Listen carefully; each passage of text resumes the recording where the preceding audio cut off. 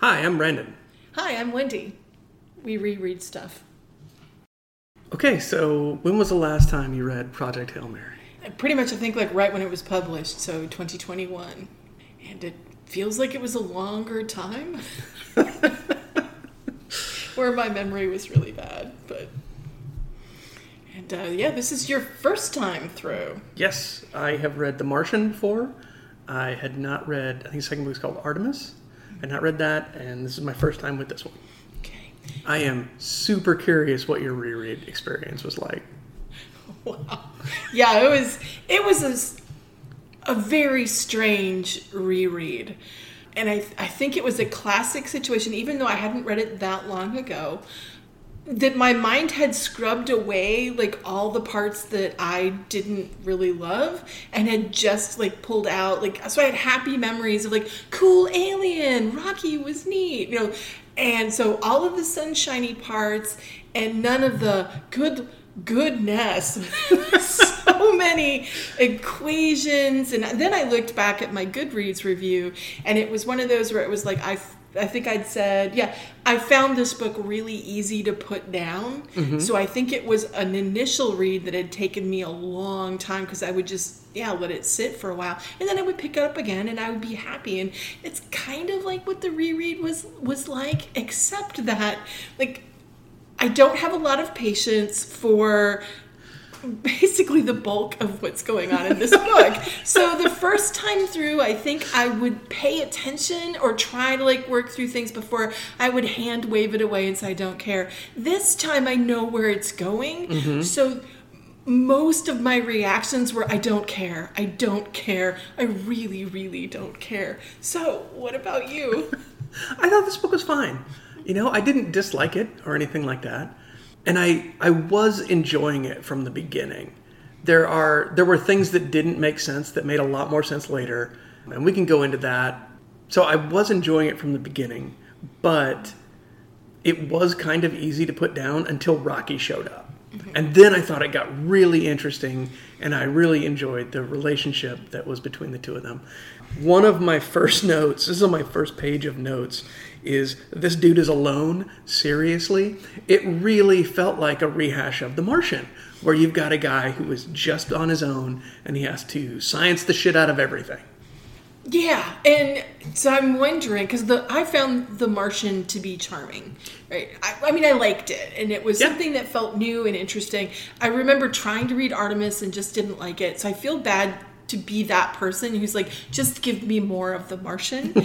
And then I get more of The Martian, kind of, and I didn't like it quite as much. And I think it was just maybe it took me a little bit longer to get used to that voice in the beginning, because he is alone and trying to figure things out. And there was something about like the asides or something about the tone that every once in a while I just would roll my eyes at him a little bit. And how many times did he say, science teachers know stuff? And I just thought, so I was interested enough. And so the first time I was like, what's going on with it? And there would be that mystery that would kind of drive it. This time I knew. Mm-hmm. And so I didn't care about that tension because I knew where it came out of. And so there was just a lot of it where I'm like, just settle down, you'll be fine. And it was a weird experience rereading it. I had a note along those lines that it's set up as a series of mysteries. Where is Grace? What's the matter with the sun? Who are the dead people? Why does the ship split in that way? And I think, and it continues on. I mean, there's one mystery after another the entire book. I kind of thought it was good enough. It didn't really need that. It becomes clear towards the end as you find out that he's been forced to go. It feels like that's the whole reason the book is written the way it is to get to that reveal. I think it would have worked a lot better for me if it was just linear. And I got to see like the relationships that he had with these people, and Strat, and is it Yao, and it's the two that have died. Yeah, I tend to agree with you. Partly because, he's he can't remember, right? So he's kind of disconnected that way. He sees the dead bodies, assumes that he has some relationship to it. So basically, I had no feelings one way or the other, right, about them. So there was no way to connect, and he didn't know who they were, so he couldn't connect. So that whole part of the mystery, it never really mattered. Maybe like later when you kind of catch up, you're like, oh, I'm sorry, but it's not really what I'm looking for. And so that part just felt kind of flat. And yeah, so there were a lot of things where it would have been cooler to, I think, like follow him along those lines. I also, I guess, understand why you might chop it up, because it's like, just get to space. Sure. I thought the central mystery of the Petrova line and the astrophage, I thought it was really cool. And obviously, I mean, I don't know how much the science actually works out, but I feel probably, a fair amount of it, like enough that he doesn't get crap from people. Except there are things in here I noticed where it felt like he was directly commenting to people who might be wondering about the science. One of them was the pressurization or depressurization or something like that. Or like immediately Grace is like, oh, I didn't have to depressurize because the whole ship is at this pressure. So yeah, and I think those are the moments, I think, ultimately that I would go, I don't care, because I would be willing to hand wave that stuff. So I guess in some ways I might not be the ideal audience for this, for sure. Same. So I tried to give it to him, and so there's like, on the one hand, he wakes up, he doesn't know where he is. Of course he's going to want to figure it out. And I guess one of the ways that you would do that would be to try to do the experiments that he was doing. But I would have been fine if it was I sat down and calculated some stuff, and it turns out I'm in space. Like, just like really crunching that down. And in the beginning, I just was kind of destroyed by that. And it wasn't, so I'm trying to think of the difference. And like in The Martian, it seemed like a lot of times there was that, like, it was survival. Like, yes, tell me how you're going to, like, solve this problem and grow potatoes and, all of these other kinds of pieces. And I understand it's really important, but also it's like, really, you're making pendulums and I have to read about those. And I found it to be really tedious. And this time around, it was worse because I know, like, dude, you're in space. And I know, again, it's not fair to the writer. It's not fair to this, but wow. So yeah, I like flip. I'm like, okay, yeah, he gets through that. And I tried to stick with it for a while, but I think it's those kinds of moments where I was like, nah, I'm not into it. But I'm gonna guess there's a certain kind of reader, right? Oh, that's absolutely. gonna be their jam, and they should get that. It had that feel of more like classic science fiction, where you've got a problem and you work backwards to come up with who can solve this problem, or you have a cool idea. And in Weir's case, to give him some credit, he had cool ideas, multiple cool ideas, like not just the astrophage, but also Rocky and the Iridians. I thought the whole setup was neat, and I do appreciate alien life that is just so alien. There's just a level of difficulty to have any kind of relationship with them, and the work that it takes, and the reveal that Grace picked the clear thing because he could see through it. Yeah. And it was just the one, it was, Rocky had no idea that was a thing that an alien might think about. So there were some really neat things in there, and I really enjoyed that stuff. Yeah, and that's, I think, why I could, like, put it down in those, and then it would catch me. And so, yes, that part was cool. I loved the whole, like, let's learn how to communicate. When Rocky gets burned and he completely F's everything up because he doesn't know it. And again, I thought that was a great sequence. I was like, yeah, he solved it. This makes so much sense. And then later, yeah, he almost killed me. And I was, oh no. Yes. But, and I cared about, like, Rocky. I cared about him more, and their team and everything. So that part worked really well. But yeah, so then I guess it made some of the others something. No more of that, or yeah, I don't even know how to, like, say, because there were some puzzles that were awesome, and then there were filler things like the pendulum stuff. I mean, that wasn't even the worst part. It's just something I remember. It wore on me over time, and I didn't have a problem with most of it. Some of it was kind of dry, but it goes by quickly. Towards the end, I've got a note where there's like, oh, okay, there's one more thing that we have to do. I'm tired of science. That's not a good note to get out of me. But to be fair, I did read the last 200 pages in like a day and a half because it so picks up. and it's so readable towards the end. And some of my favorite parts are there at the end. I've mentioned it already, but Strat forcing Grace to go and coming up with a plan to make him go, I thought that was incredible. Yeah. And it's a great reveal, but it could have been written linearly so the first half didn't, have to figure out what was going on, both Grace and the reader. Yeah. One of my notes, I'm just looking down here now, where it's a quote from the book, "Say what you will about the Russians, they know how to keep a secret." Man, I don't know if Andy Weir knows how Russians keep secrets, or I guess I should say Soviets. I mean, they just kill people to keep secrets. It's not like a fun little line. It hit me really differently than I think he wanted. Yeah. I guess that's the risk sometimes when you have a sort of flippant, kind of narrator. Yeah. I don't know. So I liked a lot of those parts, what a job, right? I think that Weir did a really great job of making Strat an interesting character. Because holy cow, did she have a rough job. Sure. And that kind of character I think could really easily be someone that you would hate and I didn't. Yeah. So I thought that part was really pretty awesome. And I think you have to like that to get to that moment where, he says no, which I think was a nice surprise. It really was a cool reveal, and it made some sense. And it set up, I think, even more when he makes that big decision to go back and, save Rocky. I was like, heck yeah. That was great. I would have loved it no matter what, but then just be like, nah, see, you're not a bad guy.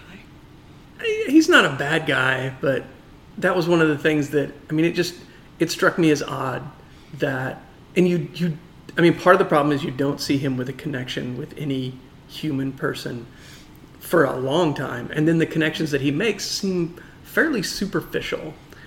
And I kind of realized, well, he has made more of a connection with this alien than it seems he has made with any other human ever. Because he's not willing to sacrifice himself for any human, but he meets one alien and he's like, yeah, this is worth it. I will totally, die to save them. Which, I did not like the ending. Yeah? Yeah, it felt like a Pixar movie where, the guy has realized, I will make this sacrifice and, it's totally worth it, and then just, but we have to have a happy ending anyway. Yeah, and then it just kind of goes through really, really quickly, that sort of time jump. Oh, here I am in my little dome, and they fed me, and it's fine, and the whole Me Burgers thing was weak. So weak. Yeah, I don't even know. And I think, for the second time, I was surprised.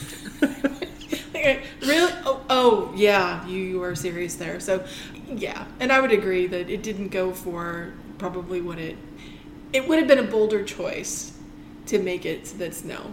He would have made 100 people angry and me happy. So yeah, I understand why why he made the choice he did, Yeah. And I guess I always sympathize more with Rocky than I did with Ryland. I don't even remember his name a lot. Grace, I guess, is something I might remember more. But yeah, I didn't dislike him, I guess, but I never really liked him. I appreciated the number of times that he got undercut, and I think that helps because it's the whole junior high school science teacher falls into this amazing role, and granted, I'll give it to you. Yes, I think this is fun, but I kind of like the fact that the big paper that he made was wrong. Yes. Which, I don't know much about science, but I do understand that failure is built into it more than perhaps in my area where, if your argument fails, it's just a waste of everyone's time. Yeah. But, for something like this, you could learn from it. So I liked that part of it. It's not the, he's a super genius and he's the only, I guess he did figure out a bunch of stuff, but still it wasn't like he was some kind of a, once in a lifetime brain that was just thwarted by terrible academia, and it's no. Oh yeah, he figured out one thing, and then everybody else from around the world figured out everything else, which was cool. I was into that. Yeah, I loved that. I thought that was really great. And a lot of times the story, it's the like, no, I wanted that guy to do more, but this, it felt really satisfying. So I liked that part. And he was the kind of person that Strat could get to do whatever she wanted. And I think that's part of the reason she kept him around. Like, she would say, do this, and he would just do it. And there was not going to be any questioning from him in that situation. At least not that I recall. Some of the stuff with Strat's abilities and powers as the, runner of this project, or whatever her title was, it kind of reminded me of the movie Armageddon, where it's just like, okay, we've got to do this, and we're going to cut down all the barriers. I mean, despite all, logic that those barriers would 100% be there. And it's fine. It's what the book needed to get the story going. I get that. Yeah. And one of my favorite little parts, I think, was when she waltzes in and there's the people. I think it even says patent trolls, and when they had the lawsuits and stuff. I just found that really entertaining. To just it's like a fantasy, right? Where yes. You can just sit there and go, I don't care about your money grubbing. We've got something else, and just waltzing out. So that was a little power fantasy that I very much enjoyed. So fan service or whatever it is, I was on board for it. So I'm super curious. We kind of mentioned it a little bit, but what did you think when Rocky was revealed? Was I surprised that there was an alien? No, not at all. Because there were still 300 pages of book to fill. It's not going to be just this one dude the whole time. There had to be something else. Otherwise, I was really going to regret this choice. And I mean, it does make sense. And I like the way that, the explanation for why things were happening and why this one star was different. And ultimately, Grace fails if Rocky isn't there. Absolutely. With, magic Xenonite and the ability to engineer everything and do everything that Grace can't do. I think if he hadn't been alone, I would have been more surprised if aliens showed up, because there's just no way one person can do all the things that would be required for a mission like this. It reminded me a little bit of Data on The Next Generation. It sure seemed like there's an awful lot of episodes where everyone would have died if Data hadn't been part of the crew, because whatever was going on would not affect him. So yeah, having somebody there to pick up the slack for Grace absolutely didn't surprise me at all. I was pretty much the same. I just enjoyed, I think, the form. Mm-hmm. Though I had to work really hard this time, because I think at some point they say that Rocky is about the size of a Labrador Retriever, mm-hmm. which is a big spidery kind of creature. But I think I always imagined him, Shelob size or something. I don't know why, but not horrifying. Just way bigger. So each time I'm like, no, he's smaller. He's big, but he's small. And so it's just a stupid scale thing. This time I think I also had Golden Retriever in my head so much. So anyways, Rocky was great, and I liked the creativity of the form, and I was sort of enchanted. I think that. Does it sort of say... Oh, yeah, because it's a lone astronaut, an impossible mission, mm-hmm. an ally he never imagined. You're okay. Yeah, I mean, so from the beginning, I was okay, clearly... I mean, it has to be an alien, right? It can't be, a bureaucrat. A stowaway. Right. Sorry, though, that would have been hilarious. A reporter or something, I'm just here for this story. Yeah, so I guess I was waiting for that a little bit, but this time around, just when is Rocky showing up? So it was a weird kind of draw through. I'm not saying it wasn't a miserable reread. It wasn't mm-hmm. one where I thought, oh no, why did I ever enjoy this, or oh, I'm wildly disappointed because there's all of these incredible problems that I had forgotten. It was just a matter of, for something that is created with these little mini mysteries, if you know the answer, mm-hmm. this isn't one that I found pleasure in trying to recreate that. And I don't think that the characterization was strong enough for me to... When I started reading, I'm like, oh, that's right. I'm fine with him, but it's not a character that I'm oh, I want to hang out with you. So there wasn't that kind of delight. Though once they got together, the interaction of it I thought was neat. So that was good. Have you reread The Martian? I have not. I haven't either. And that was one that I really enjoyed. And it's one of those books that just caught me just right. And I read the whole thing in like 3.5 hours, stayed up till 2 a.m. or whatever. And I don't know, I kind of want to reread it just because I did enjoy it so much the first time. And I'm sure I expect there's probably things that I would pick up on a second read. I don't know that knowing the ending would really be disappointing. I mean, it takes a very specific kind of writer to write a book like that where the hero dies at the end. I mean, yeah, you pretty much knew that was going to happen. Yeah, I think it would be more successful, I'm guessing, because a lot of it is that linear story, so you can follow him, and you don't necessarily know what's going to happen or like what kind of things he's going to overcome. And I guess, I mean, Watney was sort of set up like he's because wasn't he like the glue guy? Like he was the, like not necessarily just the fun guy, but like something about like the heart of the team and I mean, Grace is not, so that some of that charm might not be there. And I'm trying to, it's been so long, but I thought this part of the structure was, Watney's up on the moon, and then you have the people on the ground. That's right. There are other people in that. Yeah. And they're worried about him, and so you get their drama and I think that it all comes down to like caring, whereas we don't get. And I guess I'm happy that we don't have to watch, like everyone go through the terrible apocalypse. I appreciated, that part of it. Yeah, he paints a good picture. I mean, it's not going to be a pleasant time, even if the information gets to Earth in time. Yeah. So I knew what was happening there. So there was, some tension. I knew that it was an important, mission, but it wasn't quite the same thing. So I'm gonna guess Martian would be a better time.